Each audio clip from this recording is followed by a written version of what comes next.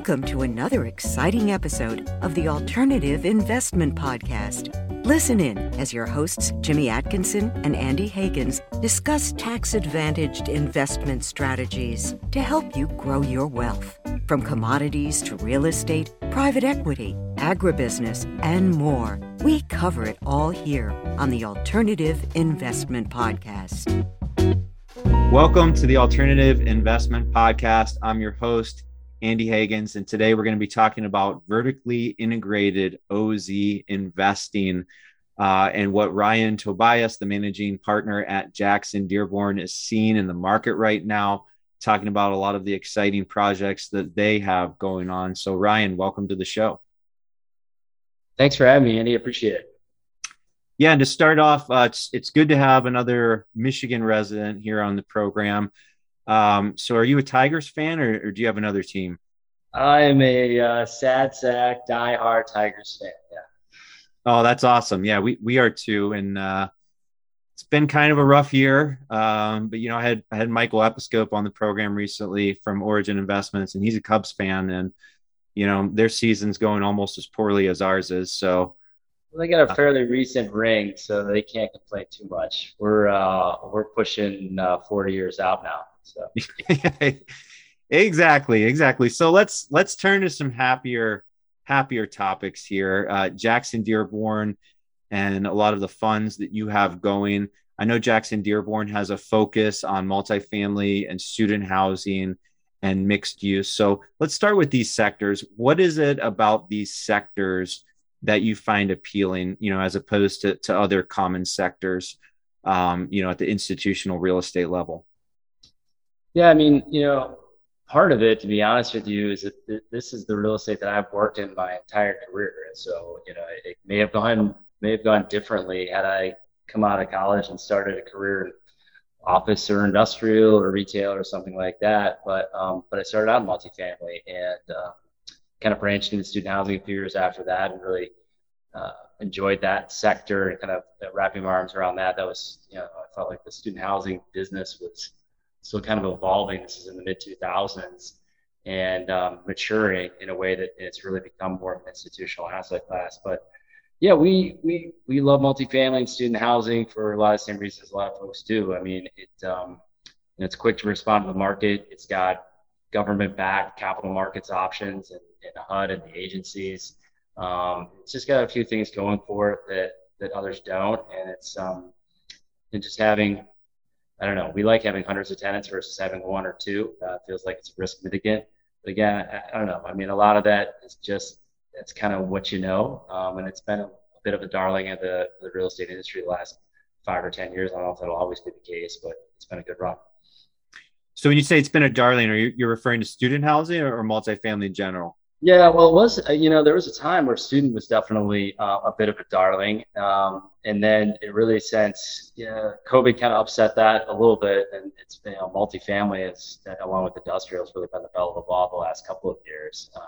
But yeah, there was a time there where student was really, coming out of the recession, they did a great recession, fared really well, and showed a resiliency. And in fact, I think, even through COVID, coming out of COVID, it's shown that it has a remarkable resiliency. There was a tough year in certain markets during that time period, but it's rebounded really well. And I can tell you, our student housing portfolio is doing the best it's ever done by a landslide. And so why is that? Just the occupancy rate or just the valuation? Yeah, I mean, occupancy is, we'll be at literally 100.0%, I think, this year for occupancy. That's been, I don't know that we've ever done that before. We got a lot of beds, get almost 5,000 beds. And so, but we really should be there. Maybe we'll be 99 point something, but we should be all the way there. Rent growth has been pretty strong. Some of that's inflation and some of that is just kind of macroeconomic factors, but we've done really well. We're at Big Ten schools that have fared really well. There are certainly some smaller universities, smaller privates, and kind of second tier schools in the Midwest and Northeast that have struggled a bit, but where we're at, they've fared really well. So Big Ten schools are sort of perennially popular. They're the class A of student housing. Yeah, you could say that. I mean, really what we talk about in the student housing space, you've got sort of what we call tier one, tier two, and tier three universities, and looking at it from sort of a investment grade kind of perspective. And tier one are by and large your large publics with Division I football programs. So that's Big Ten, that's Pac-12, that's SEC, ACC, et cetera. Those are your top-notch schools, and in particular those with really high kind of academic standards. Those tend to they just hold up really well. They have a national or international draw. Then you get your tier twos, which are a mix of private and then kind of your publics that are sort of your secondary state schools, a little bit smaller, more of a regional draw. Those in the Midwest and the Northeast areas that have flat, or lower growth or even declining population bases, those are challenging.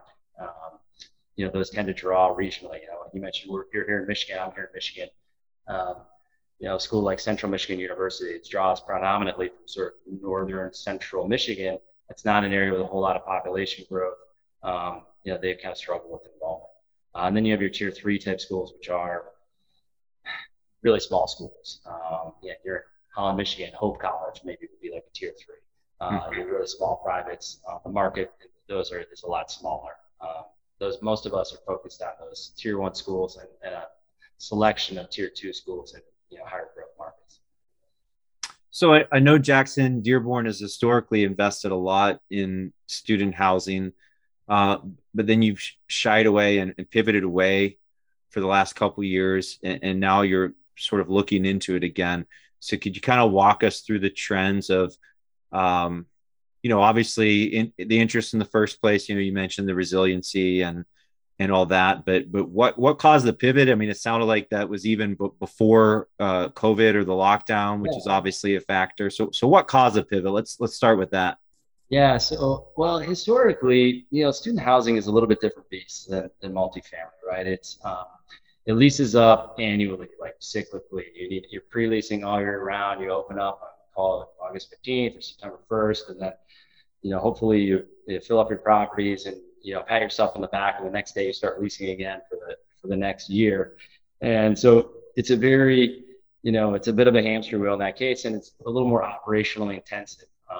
As you might imagine, you're renting to 19, 20, 21-year-olds. There's all of the drama and whatnot that comes with that. And so and they're in these smaller towns around the country. And, for all those reasons, looking back, 5, 10, 15, 20 years ago, that they would trade a higher yield compared to multifamily. Let's say just using a cap rate as an example, if the cap rate for multifamily at the time was 5, then a comparable student housing property maybe was a 6 or something along those lines. Anywhere from 100 basis points or 150 basis points or more difference because, again, you're in a smaller town, the operational challenges, et cetera.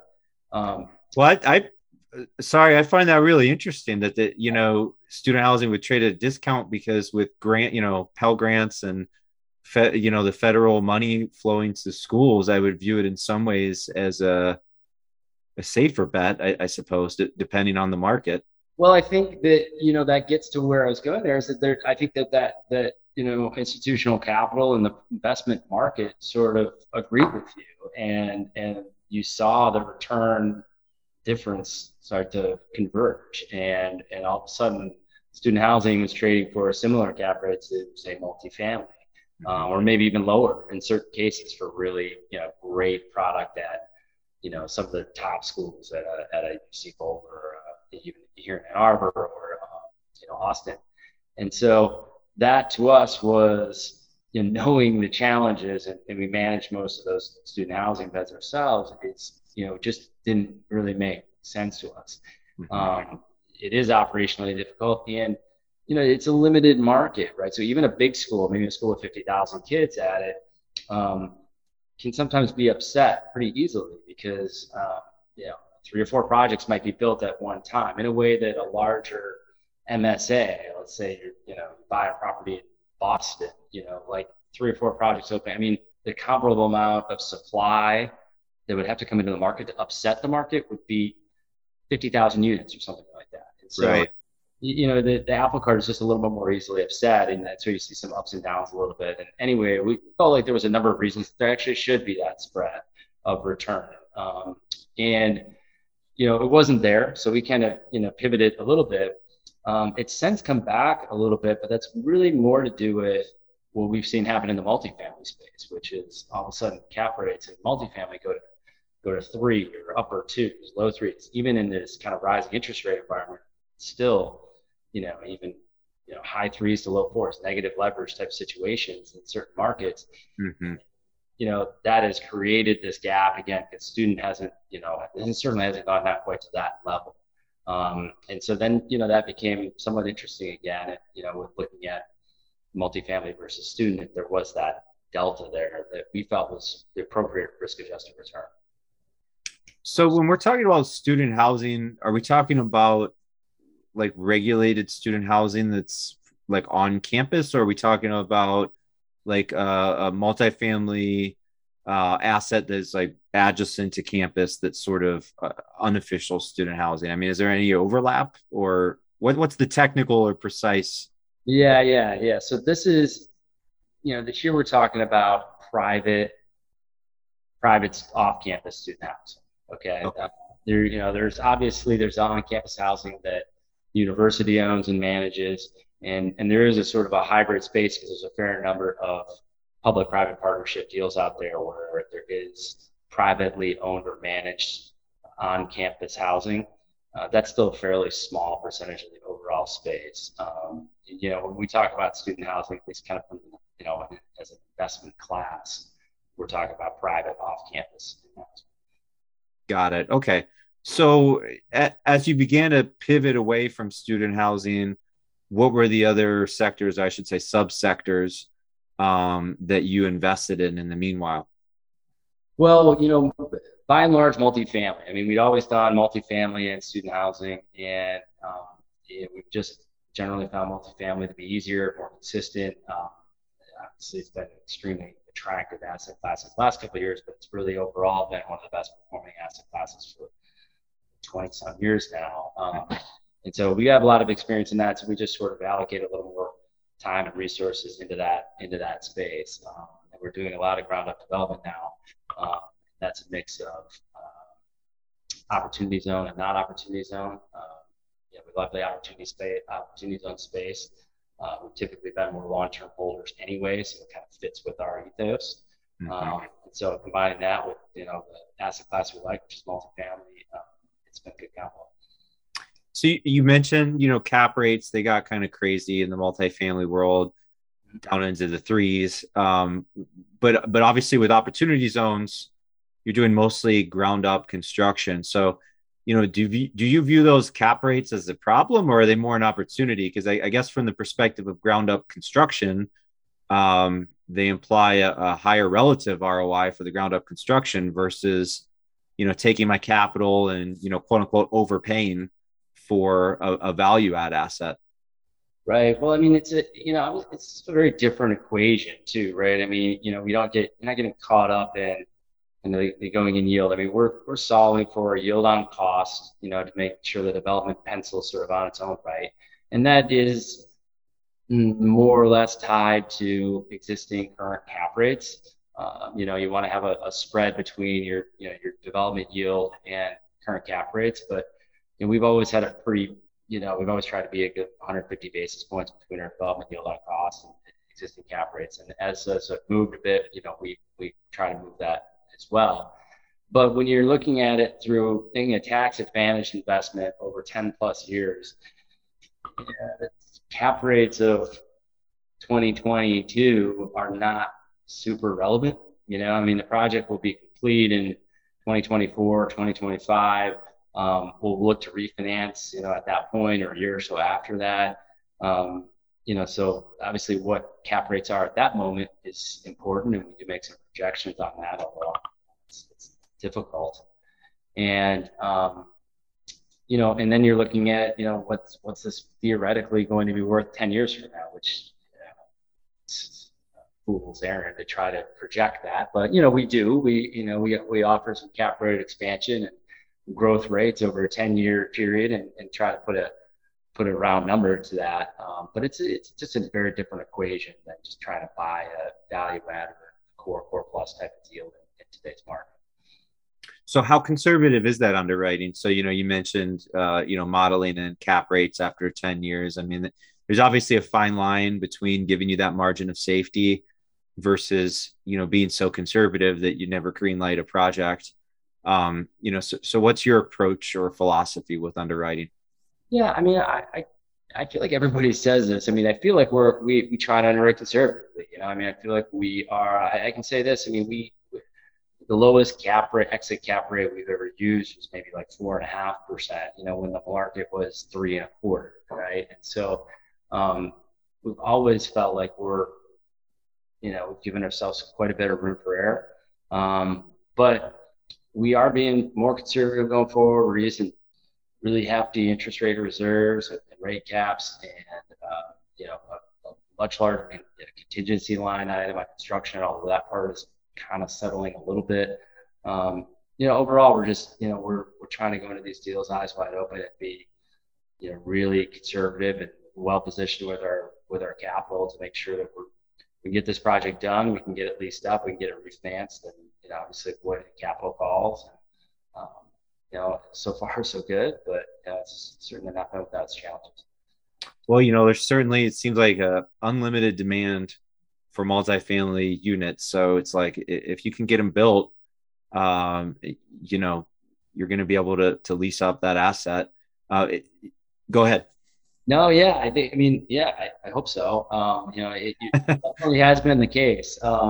What that looks like next year or 2-3 years from now, as some of these projects in our current construction pipeline start to open up, we'll see. Obviously, interest rates have gone up a lot. That's got effect on the housing market. On one hand, it's kind of forced prices to come down, but it also makes it more difficult to buy them. Rates stay high, which I don't know that they will, but if they do, that certainly affects our back end values, but it also probably puts more renters into the market. So, pros and cons, I suppose. So you mentioned the construction costs, or you mentioned construction kind of getting under control or settling down a little bit. Is that in reference to like construction loans, or you just mean direct inflation, labor? Yeah, costs. I mean, construction loans are as challenging as they've been in a long time. The capital are, no one knows which way is up a little bit right now. So there's definitely a lot less capital out there for construction financing and anything that's not pretty low leverage, pretty conservative. Construction costs or material specifically is just stabilizing out a little bit. We've seen commodity prices come down pretty significantly across the board, at the futures level. And we're starting to see that a little bit in certain items, kind of in the project construction cost schedule. Mm-hmm. It's still ugly, and not to say things are coming down necessarily, more just, it just felt like they were going up at 5% a month for a while there, and maybe that's an exaggeration, but that's certainly what it felt like. And now it's those last 3 to 4 months, it felt like the costs have more or less stabilized. Some still coming up, but others kind of coming down a little bit. We'll see where that takes us. Do you think the commodities market is just pricing in the recession? They're basically saying, yeah, we think we're going to get inflation under control. That's the good news. The bad news is that we're doing that by going into recession. Oh, no doubt. I mean, that seems to me most of the indicators, what the market is pricing in, both in bond market and commodity pricing in a recession of indeterminate length and depth. But that's certainly, those tea leaves seem pretty clear to me right now. I mean, we have no idea how this is going to play out. That's what the market seems to think. We tend to think it will too. We think high interest rates are relatively short term, almost because they have to be. And, things that we're more focused on, things like the 10-year treasury and whatnot, we'll price that in sooner rather than later as we get, as economic indicators that are kind of lagging right now start to really unfold over the next quarter or two. Okay. So if I'm an LP, or institutional investor, and I'm looking at multifamily and different private placement offerings, how do I integrate the recession, I guess, into my thinking, in my investment thesis? I mean, I tend to look at it as basically a good thing in terms of, it's better to get in when valuations are a little bit more reasonable on assets. Mm-hmm. Although we're starting to see, inventory is piling up, and usually that precedes a price drop. So I feel like maybe, 3 months from now, 6 months from now, even, we'll start to see prices be a little more attractive for all kinds of assets, certainly for housing. Um, but on the other side of the equation, you have to have cash to put the cash to work, right? So that's the issue with the recession is, am I selling low to buy low, versus a year ago, maybe I was selling high and buying high. I mean, at the end of the day, does it really make that much of a difference? Is it just a wash, or should it change how I approach things as an LP? Yeah, that's a great question.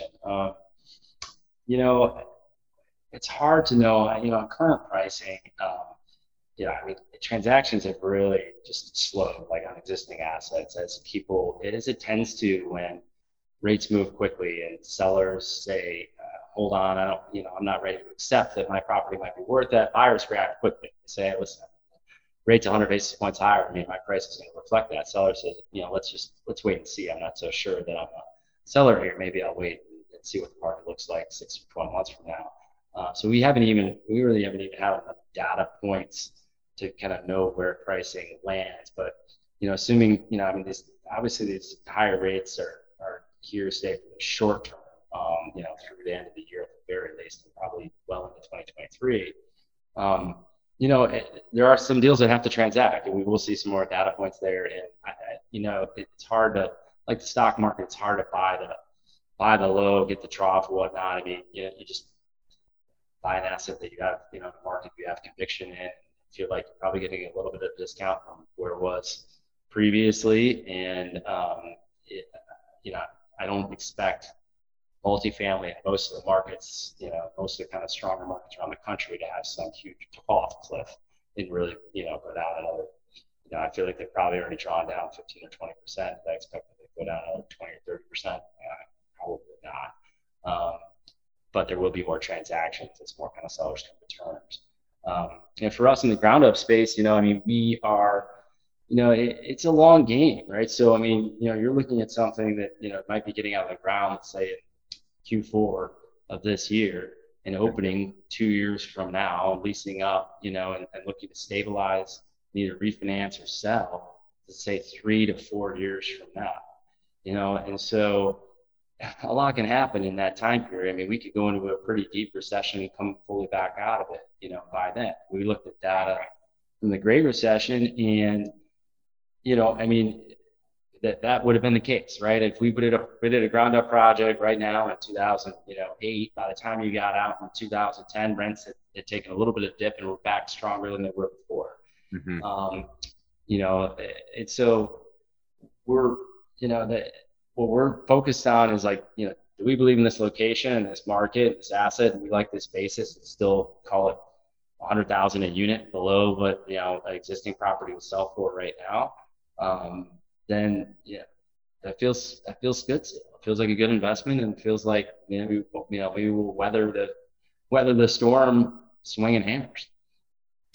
Yeah, absolutely. I've had that conversation with a couple of guests on the show. Meb Faber comes to mind, who wrote the Ivy Portfolio book, and we kind of talked about the illiquid nature of alternatives. Some of these private placement offerings. Maybe it's a feature, not a bug, right? Like if I own an asset that I'm not selling in the next 2 years, and the price dips 20%, and then it goes up 35% at the end of those 2 years, like what difference does a swing really make? The only difference it would make would be the psychological ride that I'm along the ride for. But because it's illiquid, who cares, right? I mean, and as a sponsor, you're doing these projects, year in, year out. You're launching projects probably every year over decades, and that's going to kind of dollar cost average in and out over time, right? Yeah, no doubt. I mean, I think that, if things get really ugly, I mean, you're looking, the sales that will happen will be folks that have to sell for one reason or another, whether it's just the end of a fund life or it's a private deal, it's a family situation or something like that, or those that are forced to sell because they're over levered or whatnot. Which again, most of these spaces, I mean, I don't see like a wave of that happening. There are some deals that we've seen trade, these older products at really high price per pound basis where folks maybe have bridge debt at a 80+% leverage. Um, those are deals that probably would give me a little heartburn right now. But beyond that, I don't see a lot of carnage out there. I just see depressed values for a while. Maybe that's wishful thinking, but that's just kind of what our internal view is. Yeah, absolutely. So let's talk about opportunity zones. So I know Jackson Dearborn is a big believer in OZs. So across your whole portfolio, how many of your assets are in opportunity zones, or I guess on a dollar weighted basis or project weighted basis? Are you guys moving to being like 100% opportunity zone, or is it more opportunistic, pun intended? What projects to pursue? Yeah, when you're talking about opportunity zones, use the word opportunity like 10,000 times. So the answer is, I mean, we have a large kind of existing portfolio of existing assets, which doesn't really matter if they're an opportunity zone or not. If they're just existing assets, they're there. We're just operating them. But to go forward in the development pipeline for the last couple of years has been probably 80% of what we've been doing is in the opportunity zone. Wow. Okay. Deals. On a go forward basis, we started to ratchet that down a little bit, and so that our future pipeline is closer to 50-50. And that was really just because we weren't sure what was going to happen with the program, and we're still not sure to a certain degree. There's legislation kind of going through committee right now that would extend the program, and it's got great bipartisan support, and we believe that it will get through, and it would be great for the program. It would extend the life, offer up some of the benefits that have kind of been going away as far as step up the basis, et cetera. And so we started ratcheting that down a little bit, which we just didn't know. I mean, that legislation was kind of, it was uncertain. And going forward, I'd say, yeah, at least 50%, if not more, of the development projects we do are opportunity zone. I mean, we've completed 6. We have 3 under construction. I mean, we're one of the more active opportunity zone developers in the country. We jumped in with both feet back in 2018, really, when the legislation was still in its the final regs out yet. And we love the program. Like I said earlier in the cast here, we like being long-term holders. We're a relatively young company, relatively young principals over here, and so it fits with our general mentality about real estate, and it's just a tremendous program, right? I mean, offsetting your capital gains till 2026, and not having to pay any capital gains taxes on the profits in the back end of the 10 years, and no depreciation recapture, do cost seg and accelerated bonus depreciation on these assets. That comes up to a big number. I mean, it's a really great tax advantage play, and there's some great alternatives along the way too. I mean, everybody's thinking about this as a full 10-year hold, like buy an asset, hold asset for 10 years and sell. But there's some nuances to the bill that allow us to build an asset, sell it, redeploy it into another opportunity zone asset, and do it again. And over 10 years, you could do 3 projects. And, really, and that's without a taxable event to the LP. That's without a taxable event along the way. As long as all that money goes back into the QOF and then goes back into a new project within 1 year, we can recycle that capital and do more projects with it. So are you actively looking at doing that with your OZ funds? Got a couple. Yeah, we're really thinking about it with some projects. I mean, some that may or may not make sense, but and that's kind of a nuance that I don't know. Say we just discovered that, but we've been talking with professionals and folks that are in the space over the last year or so, kind of realizing this is definitely something that can be done and maybe should be done. to kind of stretch these dollars further, achieve better returns for our investors, and do more OZ projects. Well, it's, especially if you think about the nature of the program where you're doing ground up development, then obviously, you want to lease up the asset, stabilize the asset. But at that point, if it's cash flowing, that's not really helping your investors, right? Because any net income coming out, it's not really, depending on the details, it's not really tax advantage. But if you could redeploy it into another project, it'd be weighted towards more future capital gain and sort of really weight the entire 10-year path of the invested capital towards capital gain. I mean, from that financial perspective, that makes sense. Do you have multiple OZ funds at Jackson Dearborn? Or can you talk a little bit about like the product mix? Let's say I'm an LP as of July 2022. What are my options to invest with you all? Yeah. So unlike a lot of shops, I mean, we do not have like a large commingled fund. We're doing every project deal by deal. The nomenclature of the program is that they're all called a fund, even if it's just one project, but so we have all these funds, but they're individual asset funds. So with us, there's usually a rolling schedule of, at this time we have one project that's open for investment down in the greater Phoenix area. We go to another project in the Denver MSA coming up for investment that, and it's just deal by deal. And it's just a different way to look at it. The larger fund approach has its pros and cons. On the one hand, you're trusting the GP has got, it's blind pool. You go out there and select great projects, fingers crossed. But it's also perhaps, a little, better risk, strategy just to spread it out amongst 5, 10, 20 projects. Mm-hmm. But you're also probably paying kind of a little more fees and whatnot because we got a fund that's running it, and then they're partnering with developers like us to do the project. That's interesting. So I guess I was kind of wondering if that would give economy of scale, like from like a fund administration standpoint, to have a fund with 6 or 10 projects. Do you think there's actually better economic efficiency with I guess?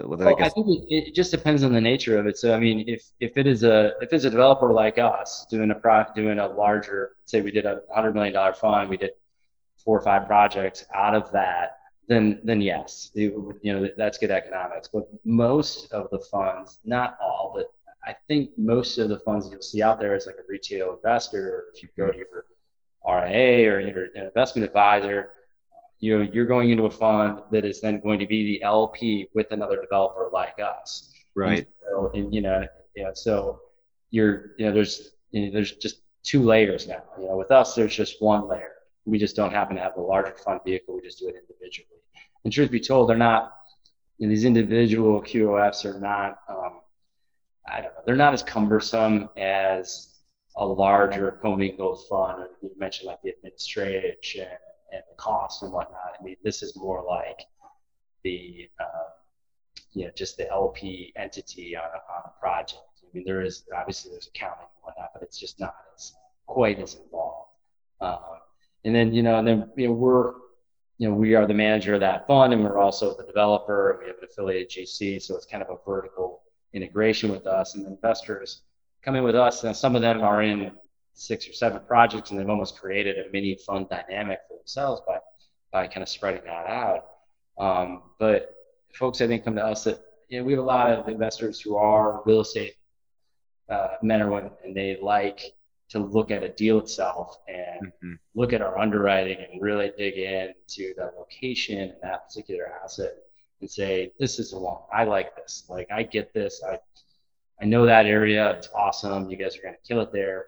And I want to put all my money into this project versus, you choose, hopefully you guys want 10 good ones. And there are pros and cons to both method, but that's just the way that we've chosen to structure ours.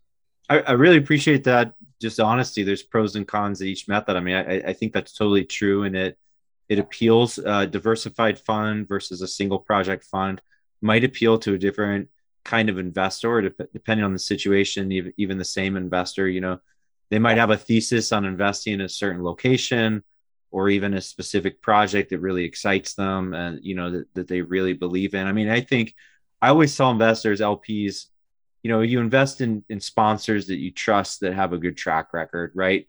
So that's at that sponsor level. And to me, you diligence the sponsor, and then that's one level, but then the other is project specific. So I think that makes a lot of sense if a lot of your capital base are real estate folks. They want to dig in, to the pro forma and look at those details. And you mentioned geographic focuses. And I know Arizona, Colorado, and Florida are three big states for your firm. Could you talk a little bit about these three states and why you like them specifically? I mean, and I know that they're all smile states. I would call, is Colorado technically the Sun Belt? I don't know. Maybe it's the tip of the smile, maybe. Okay. Yeah, I mean, we're based in Chicago. I live here in Michigan. We like the Midwest. We own a lot of assets here, but for ground up new construction, we've been kind of following a lot of the same demographic trends that a lot of others are as well. I mean, it's not really a secret that there's been a lot of population and job growth in the states that you mentioned. So, Phoenix has been one. We've been out there for like 4 years now, and we just love that market.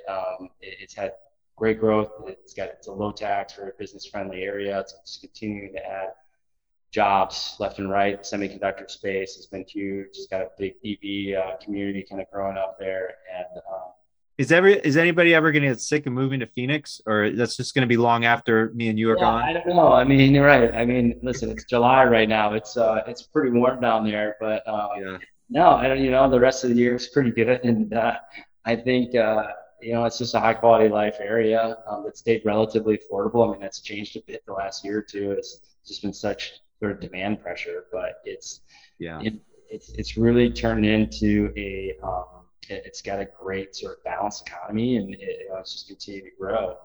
Colorado's another easy one.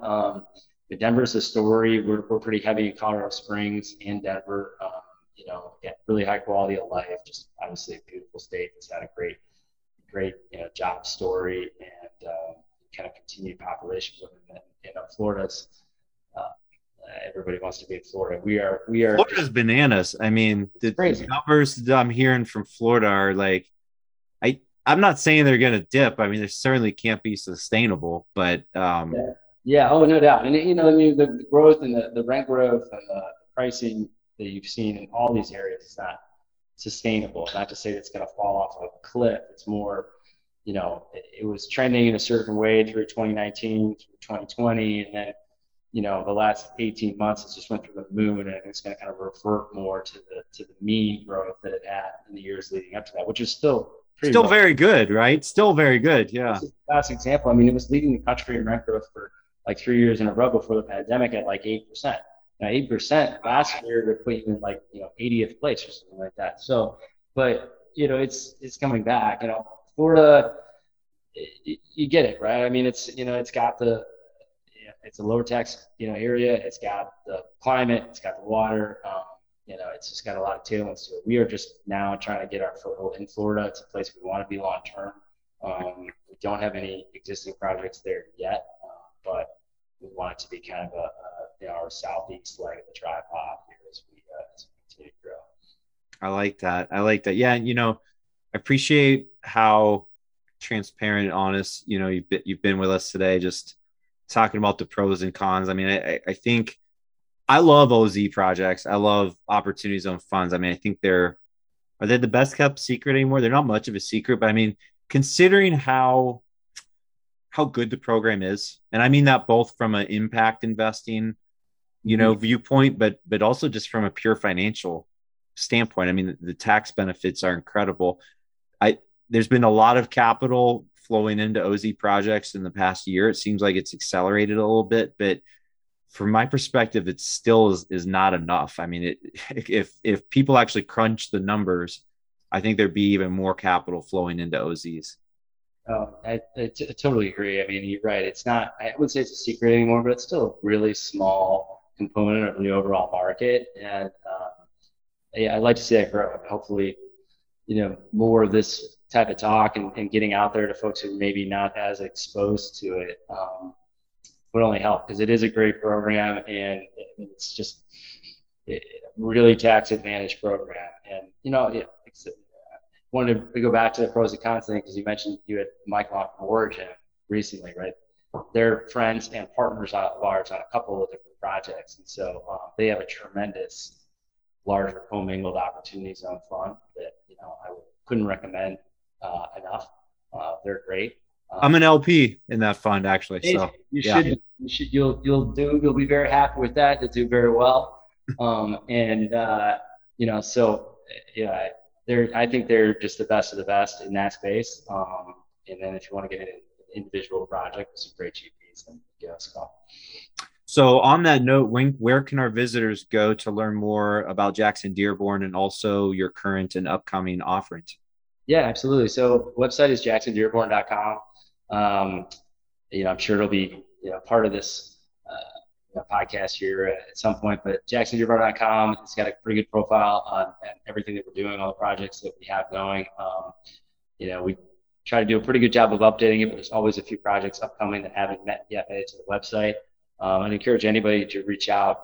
I'm one of the managing partners here, but I'm really accessible. My email, my cell phone is on the site. I'm always happy to hop on a call and talk through some of the stuff we're talking about right now, and talk about some of our offerings. We have an awesome A+ location project in suburban Phoenix that we're going through entitlements on right now, and we'll be looking to do the raise the remainder of the equity on later this year. And then another one in suburban Denver that's part of this amazing master plan community that's going up there, kind of in the DIA gateway area off of the airport, Aurora. And those are a couple of projects that we have upcoming. Have anybody reach out, we'd love to talk more about them. Great. I'm sure we have some listeners who would be interested. So, by the way, to our listeners, if you want links to all of the resources we discussed in today's episode, including links to Jackson Dearborn and the current projects, you can access our show notes at altsdb.com/podcast. And don't forget to subscribe to the show on YouTube and on your favorite podcast listening platform so that you get our new episodes as we release them. Ryan, thanks again for coming on the show today. Hey, thanks so much, Ian. It's great having me. Appreciate it.